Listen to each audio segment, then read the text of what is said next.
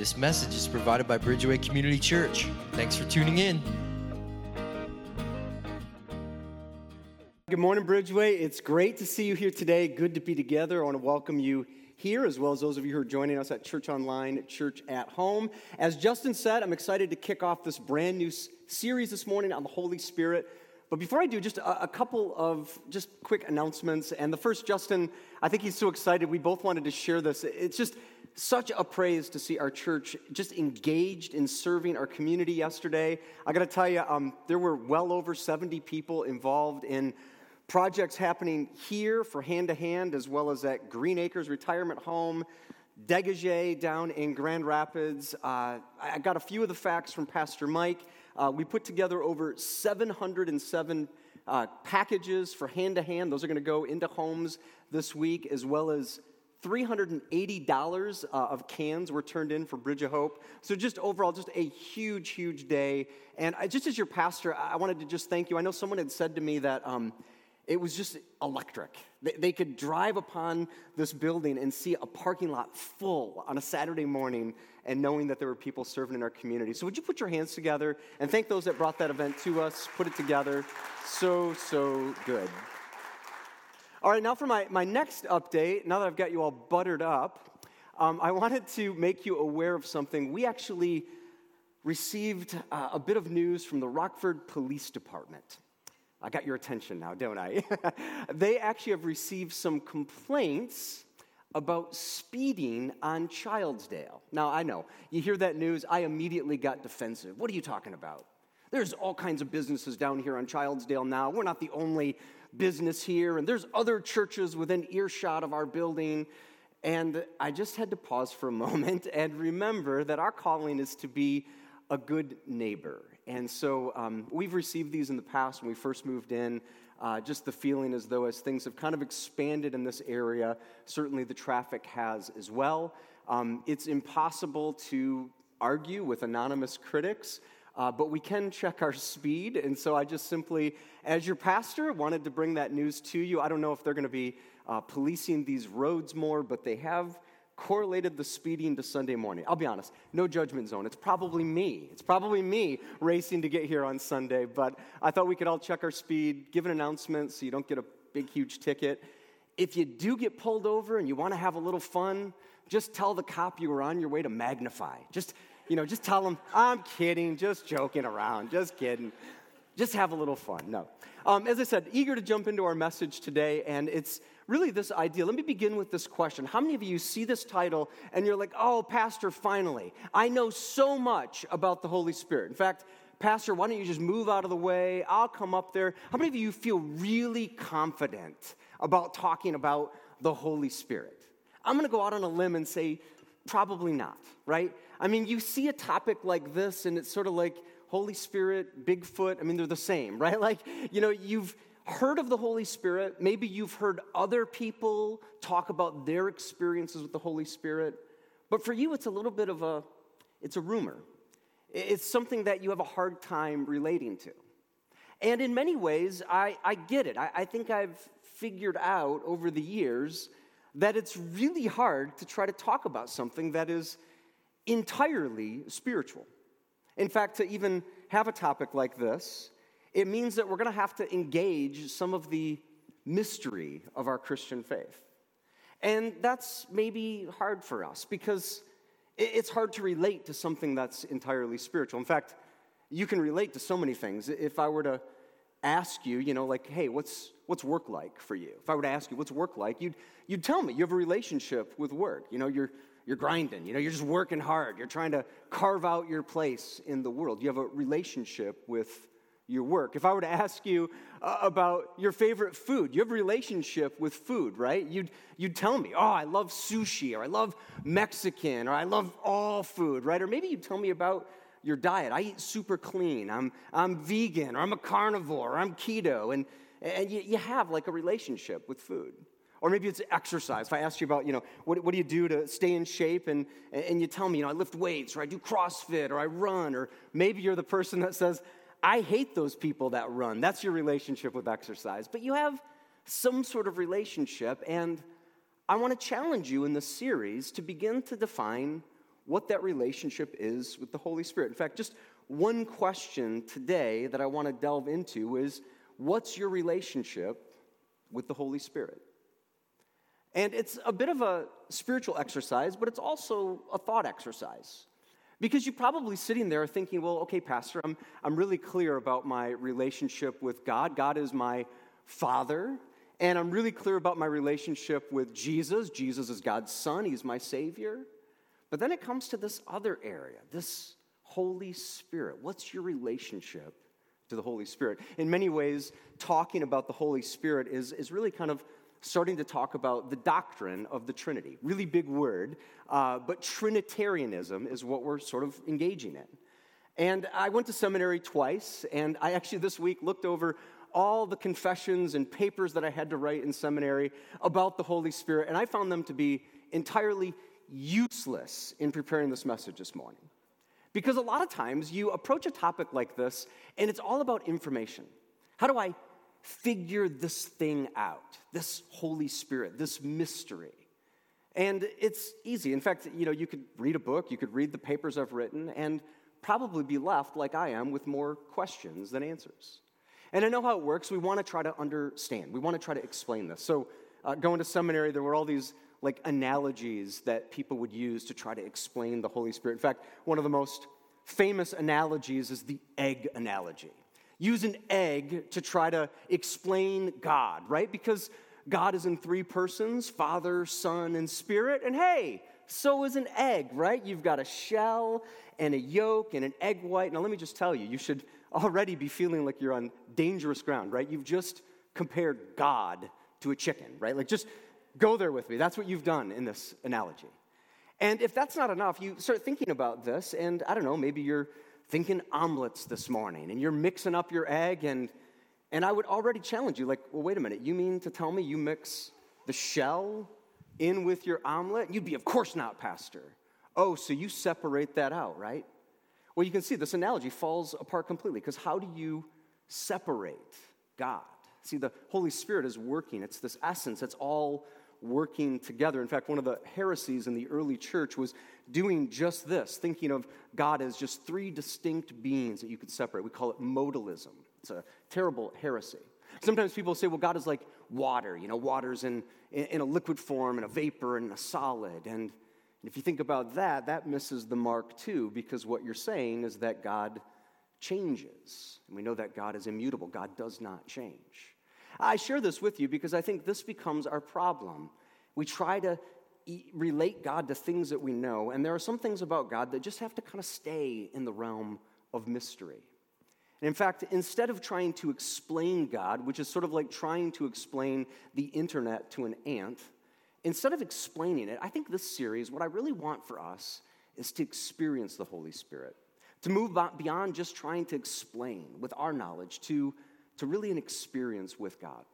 And to do that, I want to do something a little unique, something I don't think I've ever done before, and that's center us in one book, actually one chapter of the Bible, and it's in Romans. So if you got a Bible this morning or your favorite Bible app, I would love for you to turn to Romans chapter 8. We're actually going to camp out here for the next several weeks. And Romans, if you're trying to find it in the Bible, it's in the New Testament, so it's towards kind of the back of your Bible. I don't give page numbers because every Bible's got a different page in it, if it's yours or the church's, and it's right after the Gospels. So Matthew, Mark, Luke, John, Acts, and then Romans. It's very strategic the way it's been placed there. The Gospels are all about the life of Jesus. Acts is all about the church starting. And Romans is really the theology that we settle into on what the church, what our faith believes. I'll tell you a little bit about the book of Romans. It's written by a guy named Paul. Actually, Paul started out, he wasn't Paul, his name was Saul, and he went through about the first half of his life not believing in the Spirit of God. He had kind of compartmentalized God to something yet to happen, someone yet to come. And he went through kind of this first century, and anyone who claimed that they were a Christian, he persecuted them. He was more of a jihadist. He literally killed Christians because Christians were sort of a name that was equated to little Christ, little Messiah. And he could not believe that someone could think that they were a little Christ, a little Messiah. And so he would kill them until in a moment when God got a hold of him, the Spirit struck him down to the ground, blinded him, and literally said to him, Saul, Saul, why are you persecuting me? Why are you kicking against this movement of the Spirit of God? And it changed him. He goes from Saul to Paul and goes from jihadist to evangelist, starts sharing this message of Jesus all throughout the world, all throughout Turkey and Syria and Greece. He ends up writing about 1/3 of the New Testament, and this book, Romans, is probably his deepest, most profound work that we're about to read. And it's deep. It's a deep and thick read. In fact, reading the book of Romans is kind of like asking for a cup of water and being plunged into the middle of the ocean. It's technical. It's got words and languages that are maybe going to be a little new to you this morning. And some would say what we're doing here in this series is a little bit of an impossible task. In fact, preachers that preach through the book of Romans would go much slower, and they would start at the beginning. In fact, a really famous preacher, a guy by the name of Dr. Martin Lloyd-Jones, I've read a number of his books. He actually preached through the book of Romans to his church, chapter by chapter, verse by verse. It took him 7 years to preach through Romans. Another guy, more modern guy by the name of John Piper, he preached 49 sermons on Romans chapter 8 alone. I'm giving you 3 sermons. You're welcome, right? Like, you'll thank me when we're done. It's technical, but it's really intended for us to dig in to what God has in our faith and how this Spirit relates to us. So what we're going to do is read Romans 8. We're going to read the first 8 verses. Then I'm going to go back and kind of start with the first verse. If you like sermons that kind of go verse by verse, you picked a great day to be here with us at Bridgeway. Romans 8, starting in verse 1. He says, "Therefore, there is now no condemnation for those who are in Christ Jesus, because through Christ Jesus, the law of the Spirit who gives life has set you free from the law of sin and death. For what the law was powerless to do because it was weakened by the flesh, God did by sending his own Son in the likeness of sinful flesh to be a sin offering. And so he condemned sin in the flesh in order that the righteous requirement of the law might be fully met in us, who do not live according to the flesh, but according to the Spirit. Those who live according to the flesh have their mind set on what the flesh desires, but those who live in accordance with the Spirit have their mind set on what the Spirit desires. The mind governed by the flesh is death, but the mind governed by the Spirit is life and peace. The mind governed by the flesh is hostile to God. It does not submit to God's law, nor can it do so. But those who are in the realm of the flesh cannot please God." All right, that's a lot. That's a mouthful. That's probably 3 sermons just in those 8 verses. But remember this morning, we're just trying to answer this question. What's your relationship to the Holy Spirit? And this chapter starts off as kind of a turning point in the book, and it's really, really good news. In fact, we go back to the first verse, and you can see, therefore, he's making a turn. He's kind of changing the direction of what he's been talking about. And he makes this incredible statement. He says, there is now no condemnation for those of you who are in Christ Jesus. Paul's kind of laying out for you what this relationship with God looks like. And it's really good news. No condemnation. Now, let me just kind of define the word condemnation for you. To be condemned is when an authority judges you guilty and then renders a punishment. And this happens all the time, right? I mean, there's always somebody in a position of power over you that deems you to be guilty and then punishes you. In fact, there's formal and informal ways this happens. I was talking a few minutes ago about a police officer that might pull you over. Isn't that the worst feeling, right? When you're driving and then all of a sudden those lights come up behind you and you just, right, your stomach just sinks, just a pit in your stomach. And here's the deal. There's an authority, right? And how many of you are effective at getting out of a speeding ticket or getting pulled over, right? Like, you try as you may. You've got all your, things ready to say, I'm just keeping up with traffic, right? I'm just going with the speed of traffic. Or oh, I can't believe they got me. You should have got the one in front of me. And maybe you do this. I was only going, 9 over, right? I was just under that magical limit, right? And what happens? You still get a ticket, right? You're rendered guilty and you're punished. There's all sorts of systems, formal and informal. We have informal ways in which we sort of police the people around us, right? I mean, this happens in peer groups and networks of people. If One person kind of tries to stray. Maybe you've got like a way in which you want to live your life. You've got your values and you're trying to base them off of what God is teaching you. And you try to push against kind of the structure, the friend group, maybe the network of people. And if that group doesn't like it, what do? They punish you. They isolate you. They cancel you in our culture today. We see it all the time. We see it maybe in our places of work, right? We see the people that kind of go with everything and those that maybe push against sort of the system. And if you push too far, right, I mean, your boss has some authority over you. And this whole text is kind of reminding us that God is the ultimate authority, and God's role is to judge unrepentant sinners. But here's the good news. Now, there is no condemnation. I love that language. He's making sure you know that it's not someday there's no condemnation. Like when you get to heaven, there's no condemnation. He's saying right now, there's no condemnation for those who are in Christ Jesus. I got to say, I really loved Pastor Mike's message from last week talking about worship. And really, Mike kind of took you on a journey of going kind of from like general to specific. He looked at how the world is designed in a way in which you can't help but not worship. You see a sunset. You see, he described all these crazy animals, like howler monkeys got a shout out in a message last week. I love that. The dog got a shout out in the message last week. But then Mike mentioned the cat, and I thought I would just say publicly, Mike's performance review is coming up soon, so I'll work on Mike's theology later, but all these things, and yet here's another reason to go from general to really specific. I mean, really specific. You want to worship a God who doesn't hold condemnation over you. I mean, is God not so good to just release you from that? But here I tell you that this morning, and yet I know that for many of you, I could say it 10 more times. There's now no condemnation. I could look everyone in the eyes, and I could say it 100 times in this room. And yet the question becomes, why is it that we still feel condemned? I mean, right? Like, why is it maybe we don't use that language? Why do I feel unworthy? Why do I feel guilty? And maybe not now. Now's good, right? It's a great place. You're here. You're with friends. You're hanging out with your family. But Tuesday, why do I feel this condemnation kind of building up, right?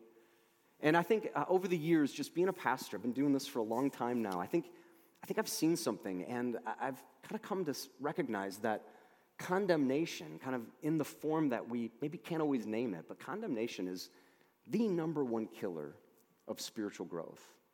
And sort of just talking to people and trying to help people and kind of trying to sort my own life out, I've observed that even though God says this and speaks this as truth, we still buy into these narratives of condemnation. In fact, I think there's 3 ways in which we kind of don't hear God's word and still feel condemned. In fact, the first way, why do I still feel condemned? I think the first way is self-condemnation. Some of you are really good at beating yourself up. And it's like this tape that just gets played over and over and over. I'm not good enough. I've made too many mistakes. I'm unworthy. I'm unlovable. Whatever that tape is, you just keep playing and playing and playing those words. And it doesn't matter what God says. You have this death spiral of your own narrative. And what I would say to you this morning is not only do you need this Holy Spirit, but you need to trust it. You need to trust that the Spirit of God is alive in you and that these words are true. There's no condemnation. Some of you, it's not yourself. It's not self-commendation. It's sort of other people. I call them excavators, right? They're people that are really good at digging up your past. And maybe they're people from your past. Maybe they're people you haven't spent a lot of time with, but then you're around them and they always want to go back. They want to go back to the worst version of you. Like, oh, remember that time? Remember our freshman year in college? And you're like, no, I'm trying to kind of, grow past those moments. And yet they kind of back the backhoe up and they start digging at our life. And they remind us of things that, hey, God has set you free from that. You don't have condemnation from that anymore. And maybe it can happen not just from people in our past, but I see it happen in homes. I see it happen in marriages. I see it in sort of the fractures of marriages where someone will say, they'll say words that are very decisive, like you always and you never. And they bring up the past. And it's just a miss in this condemnation. I think not only do you need to trust the Spirit of God, but you need to rely on the power of God that's alive and working in your life. And then finally, the list is really probably topped by our spiritual enemy, the devil. That we have an enemy that continually condemns us. In fact, this is the work of Satan. Places like John 8:44 remind us that the enemy is a liar, that he wants nothing more than for you to believe the lie that you're unforgivable and unworthy and unlovable. That's the work of Satan. In fact, places like Revelation 12, verse 10, tell us that he's an accuser, that he stands before our Heavenly Father and accuses us day and night of all these things. And again, the reminder is, the truth is, there's no condemnation. None of these hold power over you unless you let them.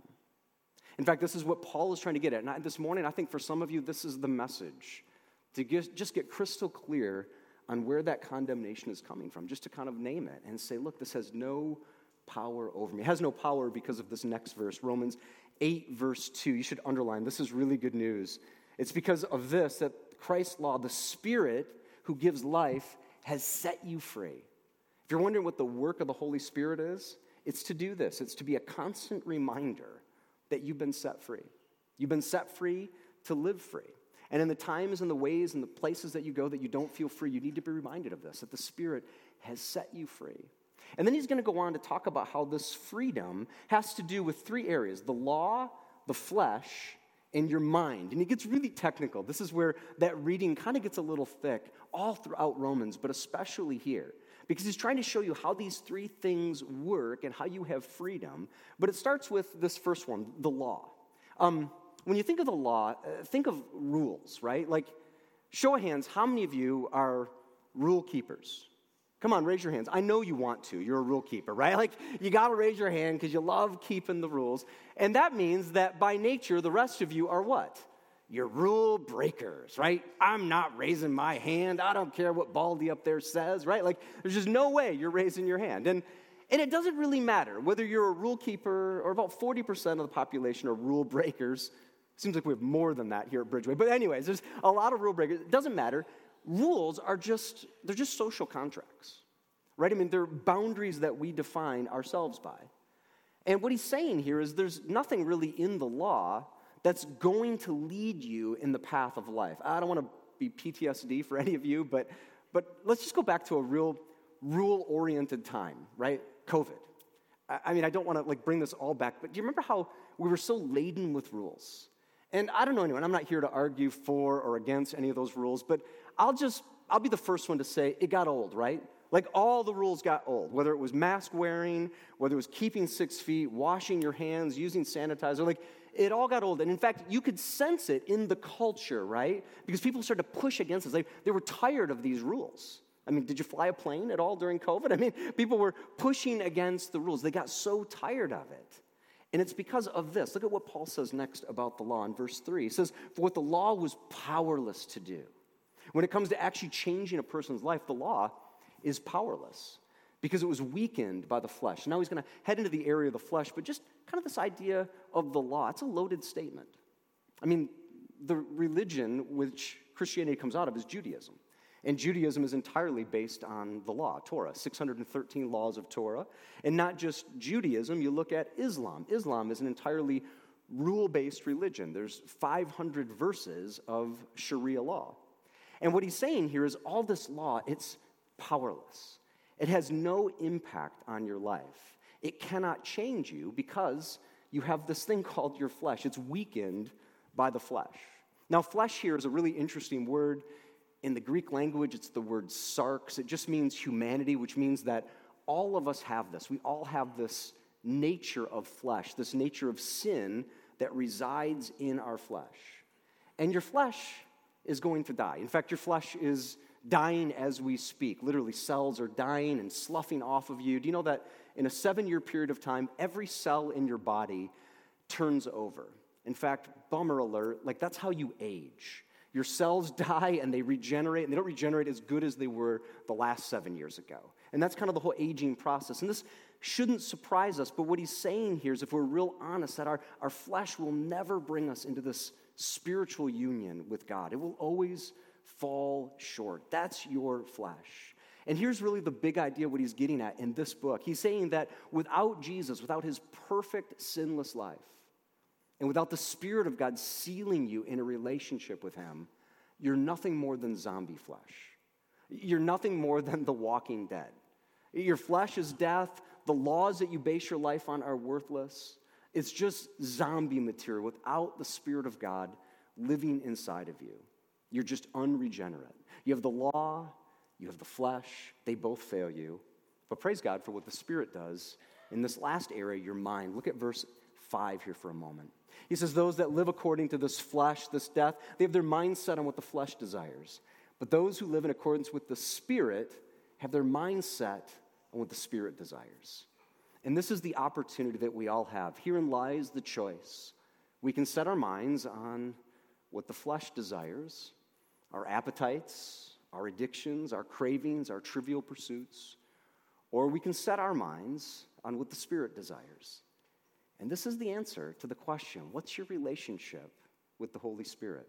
And it all has to do with how you set your mind on his activity and his work in your life. In fact, I was thinking this week about how so much of our world today is really about this slide. It's about our minds, right? I mean, think about how so much in our culture is about mindfulness and setting your minds on the right thing. In fact, really good book that I'm reading right now is Mindset by Carol Dweck. And Carol, she's looking at this from kind of more of a secular standpoint. Like, how do you set your mind in the right direction so that you're successful as a parent and successful in work and business, and you're successful in whatever your pursuits are, your athletics. And she goes on to say that it's really a choice between having a fixed mindset and having a growth mindset.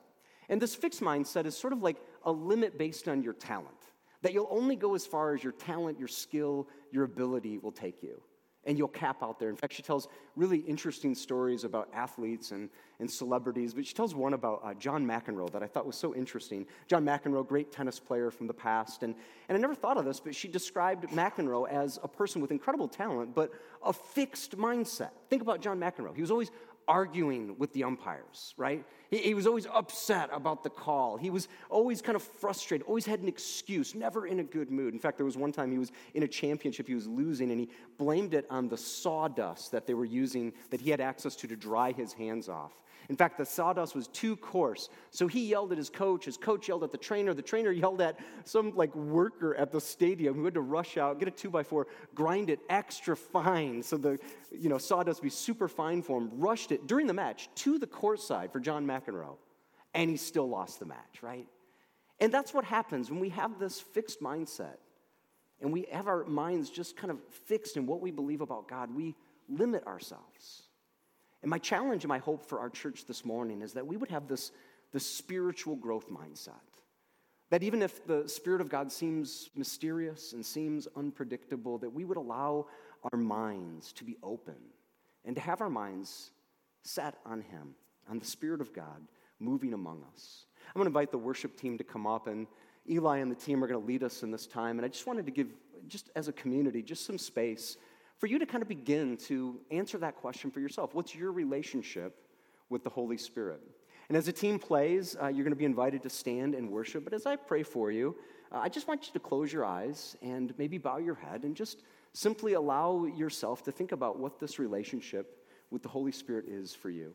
In fact, as you're sitting here this morning, I believe that as our bodies kind of lead, our minds will follow. And so maybe this morning, you just simply kind of sit there and you just kind of maybe open your hands up. You put your hands kind of open, palms up, just kind of rest them on your lap as you're sitting there this morning. And may that just be a visual reminder that the Spirit of God wants to come in and indwell every part of your life. If you would bow your heads and pray with me, please. God, I want to say just here in this place, we are open. That we have a mindset of growth and we are fixed on your Spirit of God. And while it might seem unpredictable and confusing, God, my prayer this morning, very simple prayer, is just very simply to say, Spirit, come. Spirit, come. Would you come and just wash over us? Would you be that wind that rushes through us? And would you do what only your word promises, that you would come and you would come and dwell inside of us? And that same Spirit, that same power that gives life to Jesus would give life to every single one of us. God, I pray as we just go down this path of walking with you, that your Spirit would be just a reminder to us. There's no condemnation, not for anyone who's in Christ Jesus. Let that be our prayer and our worship to you this morning. It's in your name we pray. And everyone said, amen. Thanks for listening to our podcast today. Check out our app or website at bridgewaycommunity.org for more messages or to take the sermon one step deeper by downloading the sermon discussion guide.